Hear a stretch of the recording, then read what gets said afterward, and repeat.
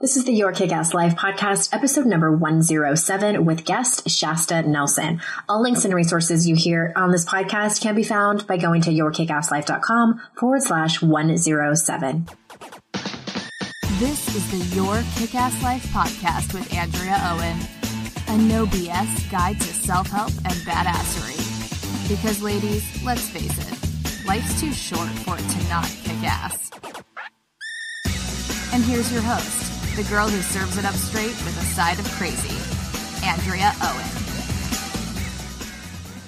Hey there, ass kickers. It's another episode of the podcast. And as always, I am excited you're here. I am going to talk today with Shasta Nelson.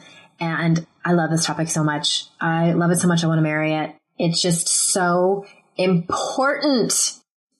Very dramatic pause. So important because friendships, I think, is that thing that not a lot of people talk about and can change your life, has the ability to make your life so much more fulfilling and just so much richer, better, happier. And it takes a lot of work. I'm not going to lie and pretend it doesn't. And that's why I'm so excited to bring you Shasta, who is an expert on this topic. I mean, I can tell you from firsthand experience that the friendships in my life that I have been intentional about and that I have been really courageous about, because sometimes friendships are about having those hard conversations and being brave and apologizing and all of these things that Shasta and I are about to get into. But I hope you stick around because there's some really great wisdom given here, and her books are really great and she's awesome. And I'm just really excited, as you can tell. So I'm going to tell you a little bit more about Shasta in just a second, but I just wanted to give you a quick reminder that what I talked to you about a little bit more at length last week in episode 106. If you missed it, I have announced I have a couple more openings for private clients. I usually don't take on that many at a time. I still really don't take on that many, but I decided to open up a few more spots this summer because later in the year, I'm going to be pretty much kind of closing up shop somewhat to really put pedal to the metal and finish my book.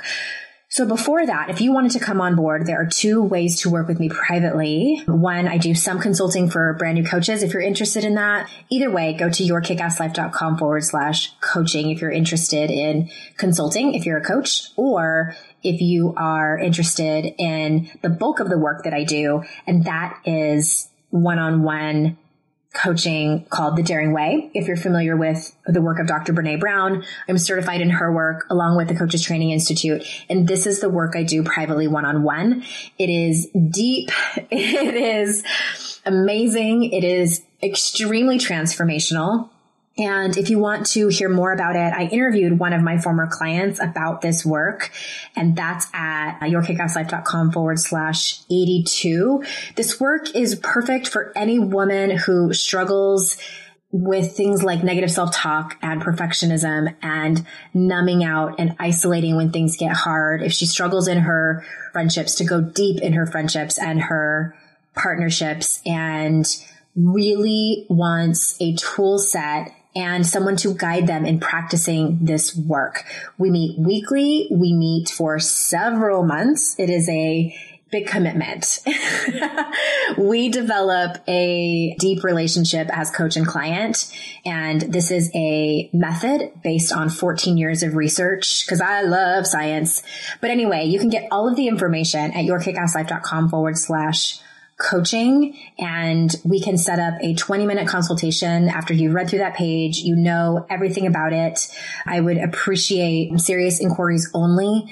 And if you're ready, I would love to speak to you more about it. So anyway, you can head on over to that page and let me tell you a little bit more about Shasta. Shasta Nelson is the founder of GirlfriendCircles.com, a women's friendship matching site in 35 cities across the U.S. and Canada. Her spirited and soulful voice for strong female relationships can be found in her books, Friendtimacy, How to Deepen Friendships for Lifelong Health and Happiness, and Friendships Don't Just Happen, the guide to creating a meaningful circle of girlfriends.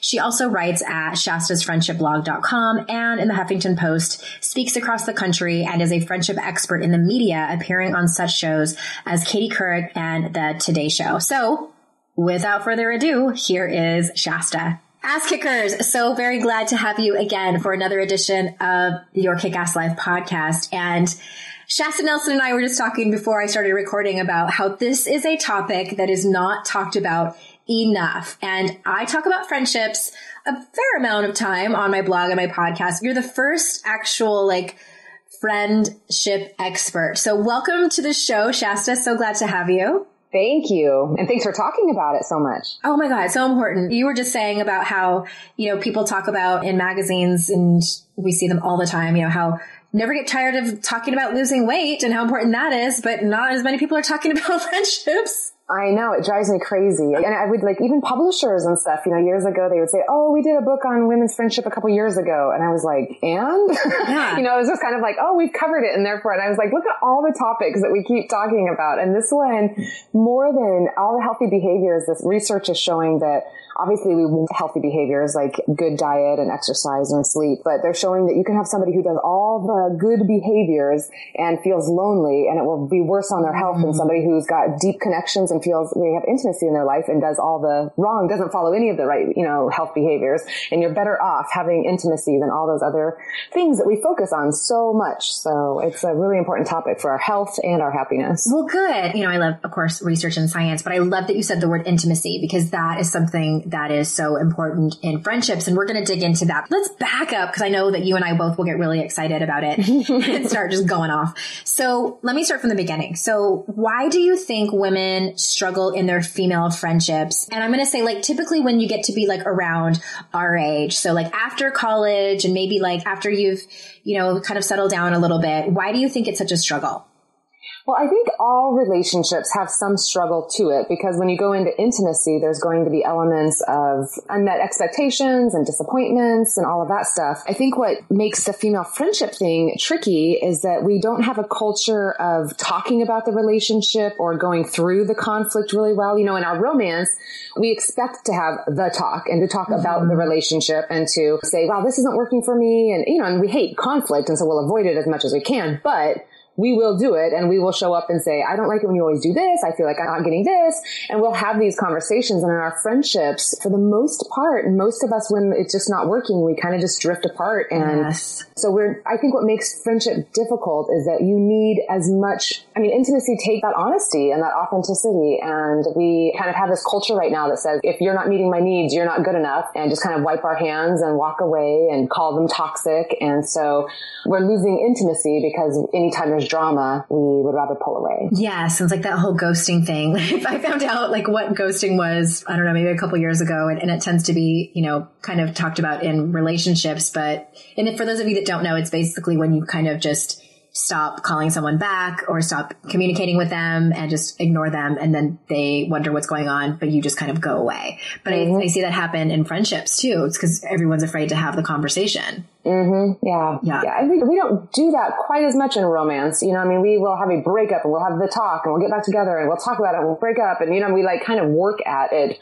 to some degree in our romantic relationships. But yeah, there's of course a lot of other issues too that affect all of our friendships. It's, our lives we're moving frequently. We're changing jobs frequently. We're going through life stages at different ages. And so you can be a new mom at 40 and a new mom at, 17. And so trying to find people who we feel like get us is complicated. And when our stuff changes so often, then it's harder to go through those transitions with some of our friends if what we had in common is no longer in common and stuff. So it's a lot of dynamics, but certainly at the heart of all of them is just us needing to learn to practice what intimacy is and why we pull away from it. Okay. So speaking of intimacy, in your books, you talk about how friendships are more than just having someone to chat with and go have coffee with, but it's about belonging. And so I think most people know that belonging is just this inherent, it's on the hierarchy of needs. So can you say more about that? Yeah. It is so wired in us that we need it for survival, of course, at some point in our history. And even now, it's really interesting that when we feel like if we don't belong, it actually, the same part of our brain lights up as does if we get kicked in the stomach. So it's actually the physical pain center in our brain is what's getting triggered when we feel like we don't belong or we don't fit in or we're not good enough or we're being rejected. And I find that so fascinating that our body actually knows that we need that. That is normal to belong. And that if we feel like we're on the outside, it's the same as getting physically hurt, which I find really interesting. So I did one whole chapter on the fear of rejection because it's so fascinating how much that affects us. But our bodies, we're meant to be connected. We're meant to fit in and to help each other and to be in community. And there's some powerful, powerful research right now being done on the brains and how actually our brains are wired for that social interaction more so than all the other functions we do with it. And so it's just a really exciting time in our science world right now to be looking at how significant these relationships are. That's fascinating. I love that. I was like very, very close to going back to school to get my PhD in social psychology. Like I love, it just fascinates me to no end, like how we interact as humans and how our brains have not changed that much over so many years and how important that sense of belonging is. I can really attest to that. And I think anyone listening who has like moved to another place where you had to start over and you don't know anyone, because I'm from Southern California and I lived there for 36 years until we left. And I honestly made up that it was just going to be kind of easy. Like I would just like make new girlfriends and we would be like, you know, Charlotte and Miranda and Carrie and, you know, like hanging out and, you know, and having coffee. And I was about, I don't know, maybe like 6 or 9 months in and that hadn't happened yet. I was talking to a friend, you know, my friend from home. I was crying and I'm like, I'm really lonely. Like, I don't feel like I belong here. And like, I also had to own that I wasn't really taking that much action. Like I was kind of expecting them just to like come knocking on the door and like, we'd be my best friend and we'd be perfect for each other. And I did start to try that, but still it was like trial and error. And I thought that it was going to be this group of people and it wasn't. And like the disappointment from that. And so, oh my gosh, the effort, like I had no idea, but I'm getting ahead of myself. You also say that people have misunderstandings about friendship. So can you talk about some of these? Yeah. And first thing that pops into my head is kind of what you're talking about, like with Sex and the City and stuff. It's interesting. We live in a world that talks about friendship, but I always feel a little frustrated with how we're talking about it because it feels like it's always either being glorified or degraded. Like it's always like the best or the worst of everything. And so it's always like, here's the fantasy and everything's like pink pom-poms and, you know, we're going to go through cancer together and we're all going to shave our heads. And it's like this, like really this feeling where you're like, wow, if I don't have this amazing close tribe of these people that will just like die and lay down their life for me. And like we all know each, you know, then you feel like what am I missing out on? And I'm a loser and I don't have good friends. And so we have this like really high bar that we put out in front and kind of romanticize it. And on the flip side, we talk about like all this toxic stuff and everyone's a sociopath and they're all out to get you and they're all takers and you have to be careful. And it's like, I get kind of frustrated with these extremes that are often presented where for the most vast majority of us, it's what you're describing. Yes, it's doable. Yes, it takes time. Yes, it's incredibly painful and lonely to start over. And even those of us who are outgoing and extroverted and friendly and have a good history of friendships and don't have a lot of baggage around it, we still move and it takes us 2 years before we feel like we've made good friends. You know, I mean, that's just part of the process. And I think one of the big misunderstandings that happens a lot is the belief that we have to go find or discover this best friend. I hit that really hard in both my books, and especially in this newest one, Friendtimacy, is it's not so much about finding the right friend or discovering this right person. It's more about developing the right friendship. Science is showing us it has more to do with what actions we repeat with each other. And so I'm always saying to women, friendship is not how much you like somebody. I could meet you and just have the biggest girl crush on you and like you and just think, oh my goodness, we have so much in common. But if you and I never talk again, we're not friends, you know? And so it's helping remind us that it has nothing to do with how much we like someone. Friendship is how much we practice the positive behaviors of friendship repeatedly with someone. And that's why it felt like it happened automatically when we were younger. It wasn't that friendship happened automatically when we were younger. It's that consistency, which is one of the 3 requirements of friendship, happened automatically when we were younger. We didn't have to invite each other to go to school. We didn't have to initiate, you know, there every day.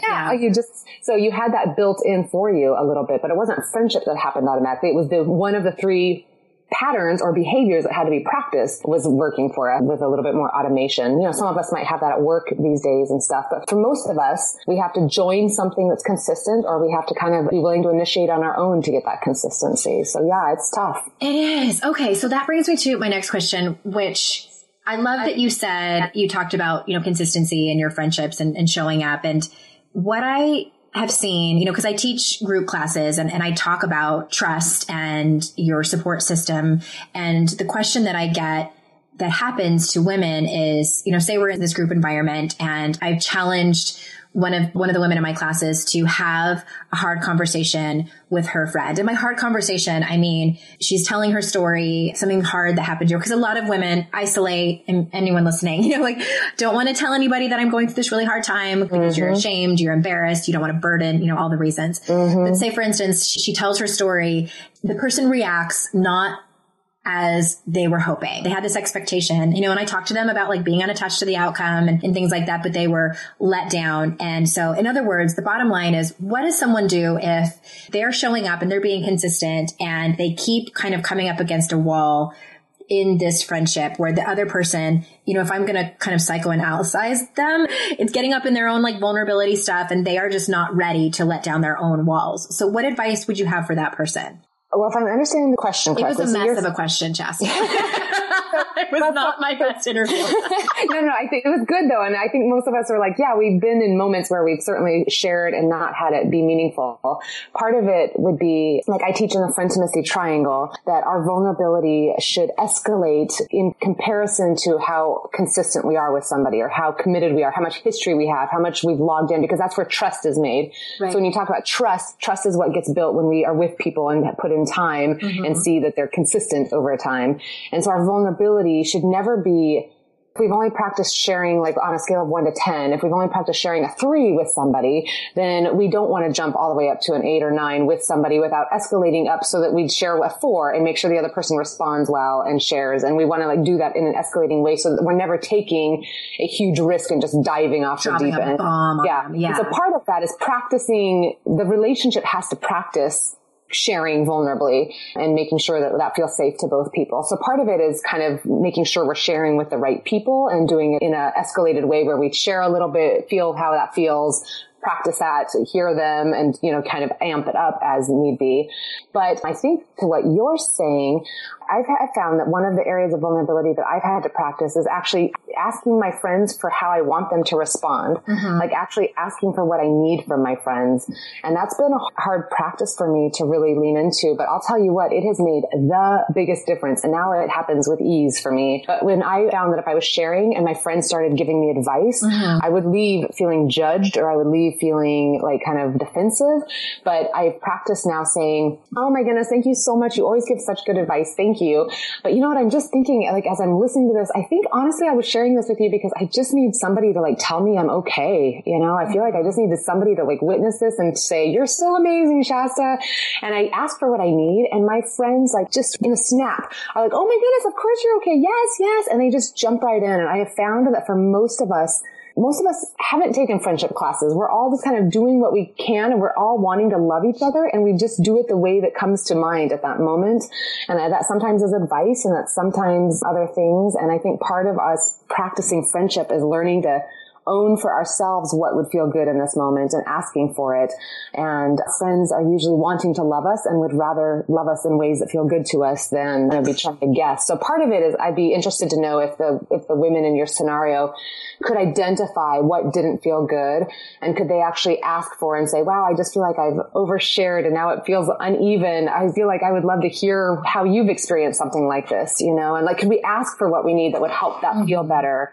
And practice kind of guiding our friends to loving us well. Oh, yes. Fist pump. I love that. And I want to just underscore what you said about asking for what you want and need. And I think that that's even like in your, your intimate relationships too with your partners is I've learned now to preface the conversation with that. And I love that you use like on a scale of 1 to 10, because I think that sometimes we get like, I know for myself, I think everyone listening has overshared at some point, whether it's with your hairdresser or someone that you just sat down next to on the airplane or a friend.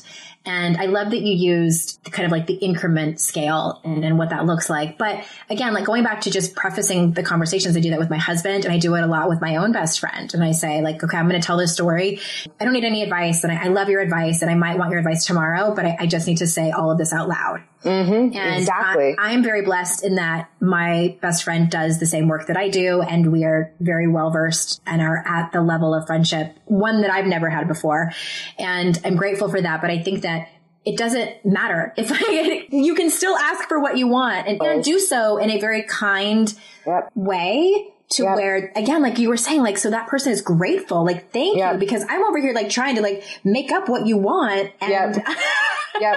Absolutely. Helps them listen better too. Yeah, absolutely. And on that scale, I teach in the Friend-to-Intimacy Triangle, the increments on the scale of 1 to 10. And it's interesting because we can certainly damage friendships if our level of commitment or consistency or safety, that word over there, how we're kind of putting in the time with each other.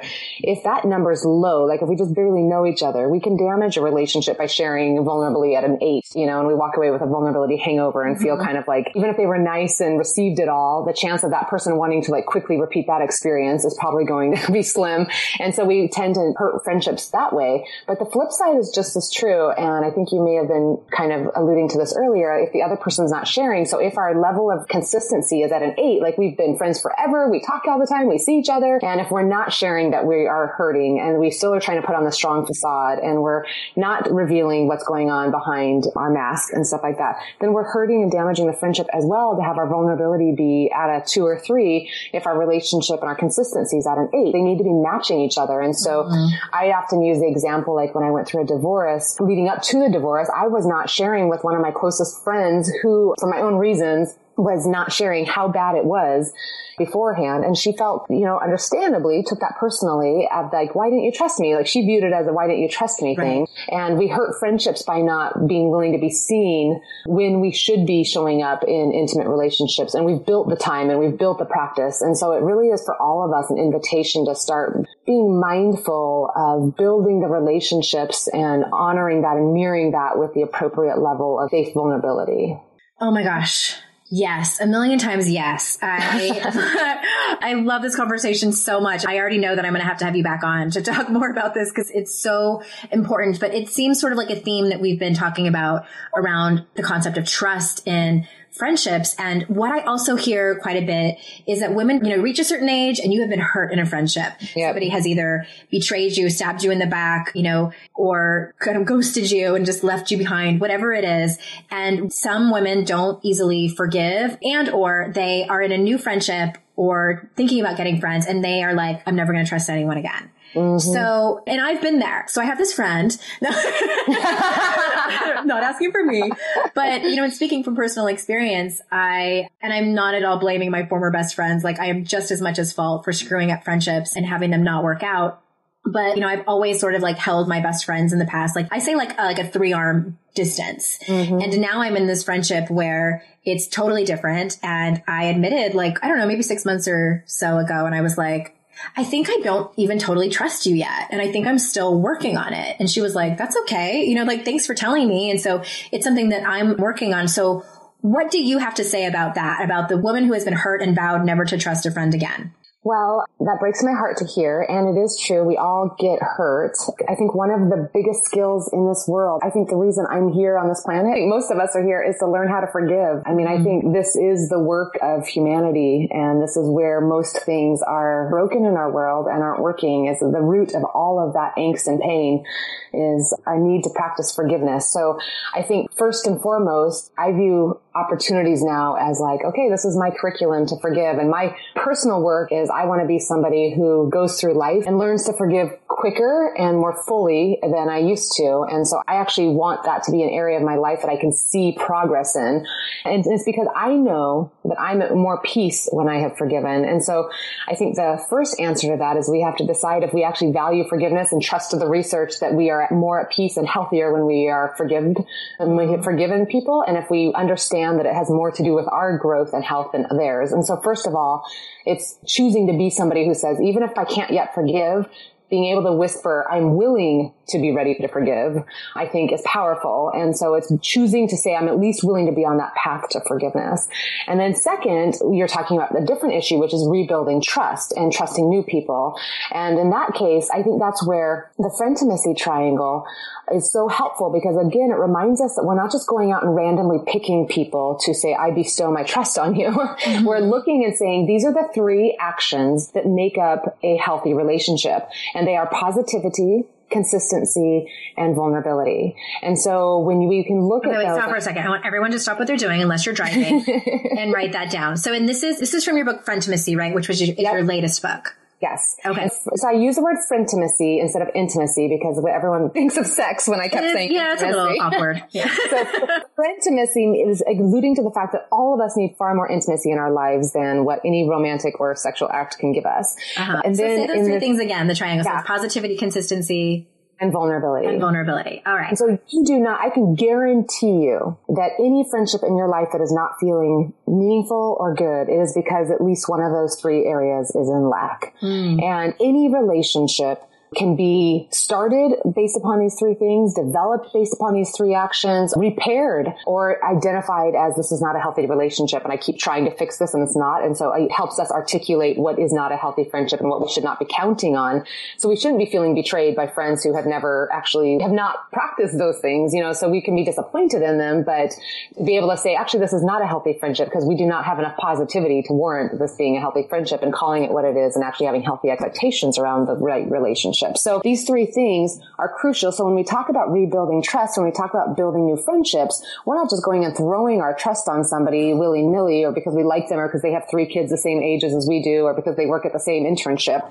We're choosing friendships by what actions we're developing with each other. And so this entire book is about what is intimacy, how does it develop, and how can we do it in a way that feels good and safe and fulfilling and joyful in our lives? And so I think it helps us to be able to feel like we're not, I think when you're talking about rebuilding trust and building new relationships, you can look at your friend and say, okay, on positivity, we do have more positivity than negativity. And I'm simplifying these because there's a whole chapter for each one of them.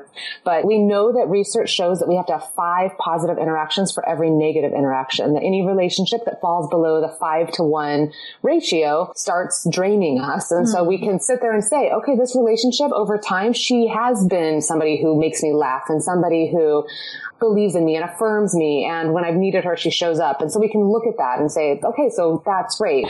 Consistency. She's somebody we've known for, 2 years and we talk here regularly. And when she says she's going to be somewhere, she shows up. We've logged in hours and we've done the lunches, but we've also done like longer periods of time together. And we've spent a weekend together or spent a day together. And so I can trust her. She's shown up and she's been consistent. And then you look at vulnerability and you can sit there and say, okay, for the level of relationship that we've practiced, she is being willing to share herself. And when I share myself, she's responding with positivity and affirmation. And when I make adjustments and when I say I need this instead of that, she's responsive. And so you can start saying, okay, I can trust this person. I can trust her for what we've built. And so it really gives you a framework that you're not just picking trust out of the sky. You actually are building it on something that matters and is measurable and is the definition of intimacy. Does that help? Totally. A million times. Yes. Okay. So everyone, all the show notes are at yourkickasslife.com/107. That's where the links to both of Shasta's books are. The one that we're speaking about, The Triangle, that's in Frientimacy, correct? Correct. So the first book is Friendships Don't Just Happen, and that's how to make friends as an adult. So that's the book you needed when you first moved. Right. And then this book is Frientimacy, How to Deepen Friendships for Lifelong Health and Happiness, is more about acknowledging that for most of us, our loneliness isn't coming from not knowing enough people. It's that we're not going deep enough with a few people.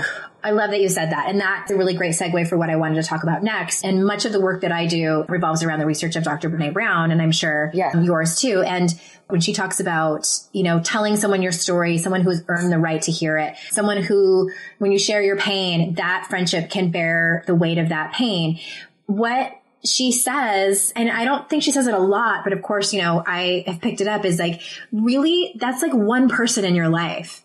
And I think that we we need 3 of them, like Carrie did on Sex and the City. And that's to me, that feels like having more than one husband. I can't even imagine putting in the effort, like you were saying, that positivity, consistency, and vulnerability with more than one girlfriend. And I also wanted to ask you, please speak to that. I'm getting really fired up here, Shasta, but you also talk about 5 different kinds of friendships. So if you want to kind of answer both of those or what I was talking about having that one person.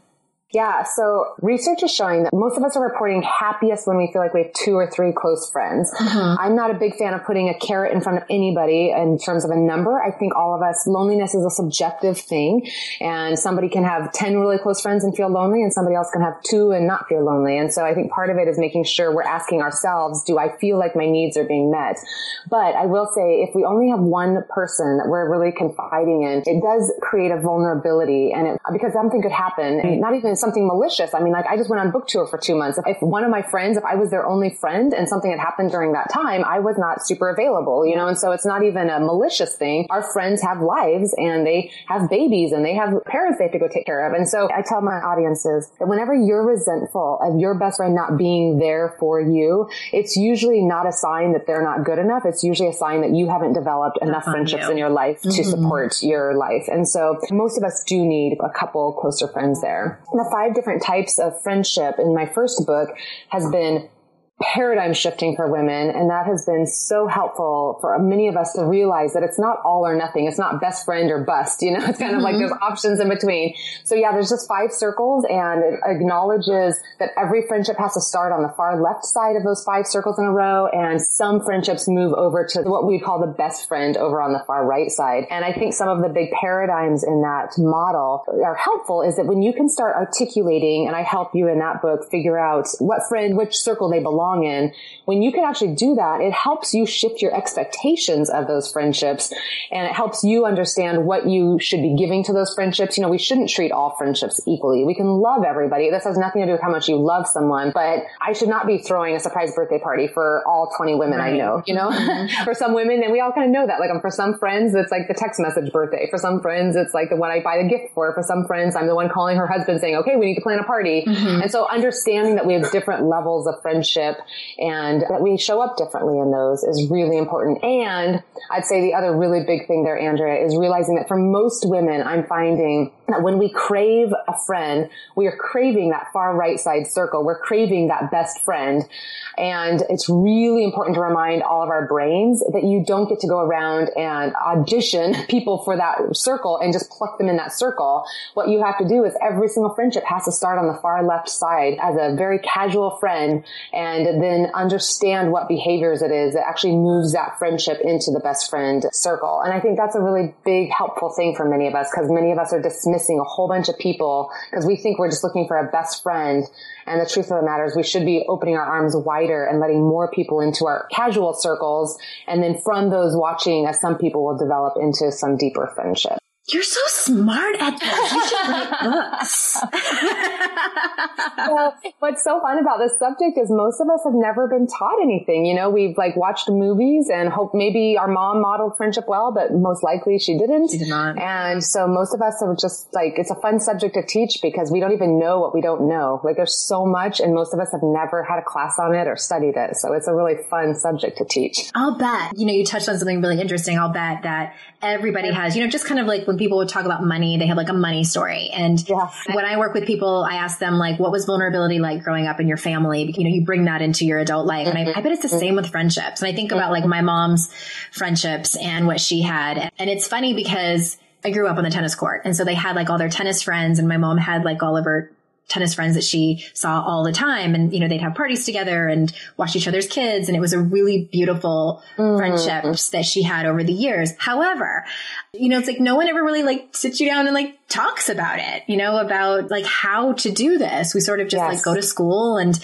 kind of hope for the best. You know, then we're 30 and we're like, wait, this is weird. Like I actually have to like work at this, like a marriage. Yes. How amazing for you that you had a mom who had good girlfriends. I used to teach a workshop where I would ask women to brainstorm, like to write down all their memories of their moms and her mom's friends. And I would say, this is anecdotal research, I would say like 60 to 70% of the women in the room, grown women, would say, wow, actually, I don't know. I don't know if my mom had friends. Like, I don't have memories of her doing girls' nights or going away for a weekend or calling on the phone, or maybe she talked to her sister, you know, but it's like this really interesting thing. And I at first thought, oh my goodness, how could all these moms not have had friends? And this has turned into a big thing where I actually think that in many of those cases, the mom probably did friendship, but they probably did friendship when their kids were at school. So a lot of moms think that they're doing their kids a favor by doing friendship at a time where it doesn't take away time from them with their kids. And I've always saying to moms, we have to be so careful to realize one of the biggest gifts we can give our kids is saying, you played at school with your friends all day today. Now mommy's going to go out and play with her friends tonight, you know, and to actually have our kids see us doing friendship and not feeling guilty about it, and kind of having the friendships we want our kids to have someday too. And I see this for boys too. You could get me going and we would have to have a whole nother hour on this subject, because boys and men, their friendships, their needs for intimacy are just as high, and we are doing so much damage trying to treat friendship like a women's issue.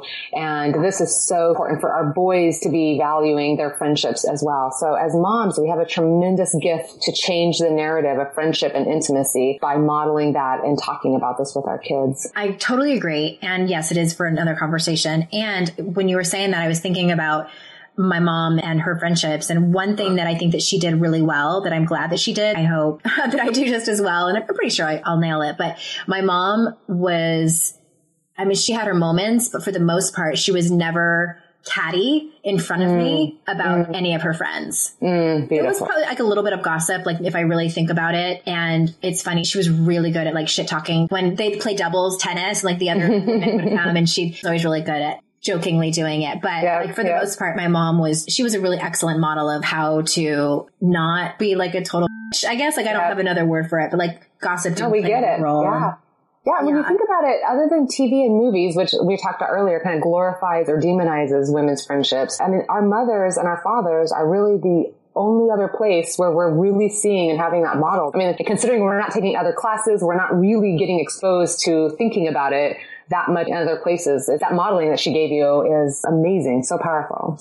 Yeah. And so, all right, I want to have some time for you to tell everybody about girlfriend circles and all those things. So, but before I do that, I have one more question for you before we wrap up. And I ask this of all my guests, and I love the answers. The question is, what surprises you about the work that you do with women?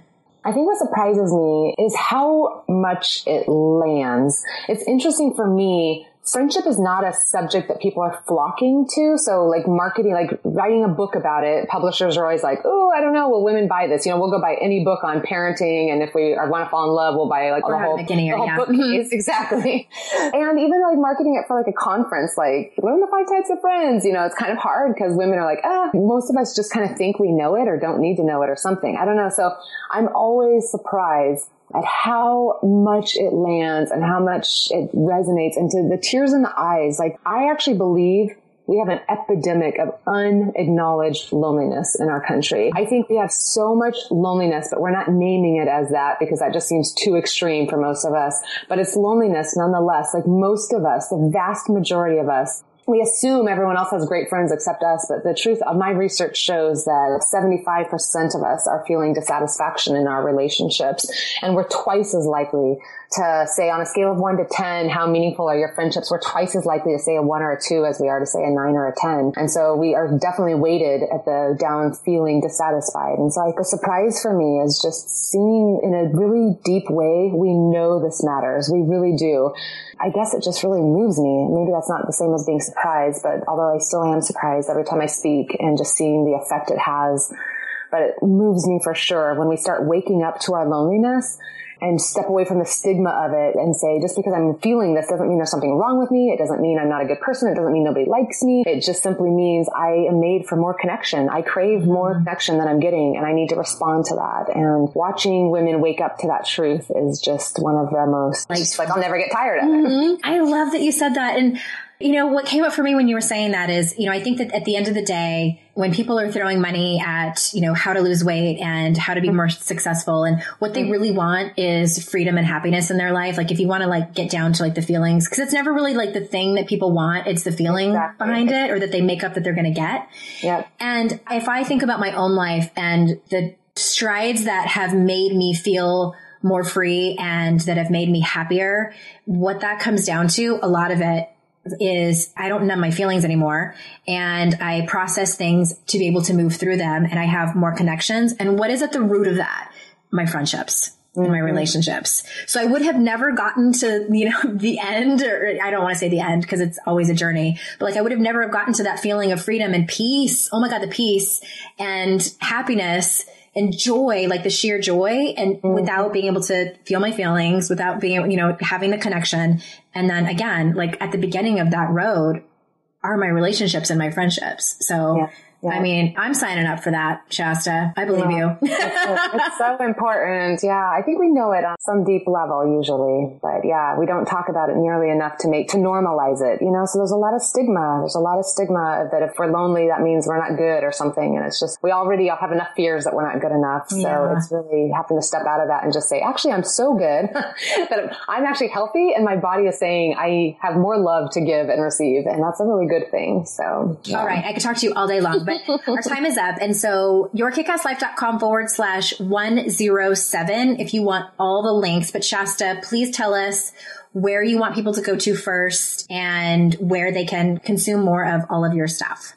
Well, ShastaNelson.com is certainly a place where it kind of has like our programs and our quizzes. Oh, you know what would be fun? If you go to Frientimacy.com, and Frientimacy is Frientimacy, and I can give you the link too. There's a quiz, a Frientimacy quiz, which would be really fun because it has you answer 10 questions for each of the 3 requirements of friendship and gives you a score with how you're practicing those 3 behaviors for Frientimacy. So that might be a fun thing for everyone to do. We'll link directly to that in the show notes. Yeah, it'll be in the show notes at yourkickasslife.com/107. And be sure and tweet Shasta, tell her that you heard her here, and I will absolutely have you on again to talk more about this because I totally am with you, sister. I mean, it is something that we don't talk about enough. And again, I just want to underline that this is so much more important than I think anyone is giving enough effort to. And I can say that from my own experience in my life and how much things have changed in working on my friendships and being vulnerable and learning how to trust again and just really giving it the effort that it deserves because we are humans that are meant for connection. That is why we are here, is to connect. Yes. So thank you for being here so much and giving us all of your wisdom. And until next time, everyone, I will see you out in cyberspace. Bye-bye.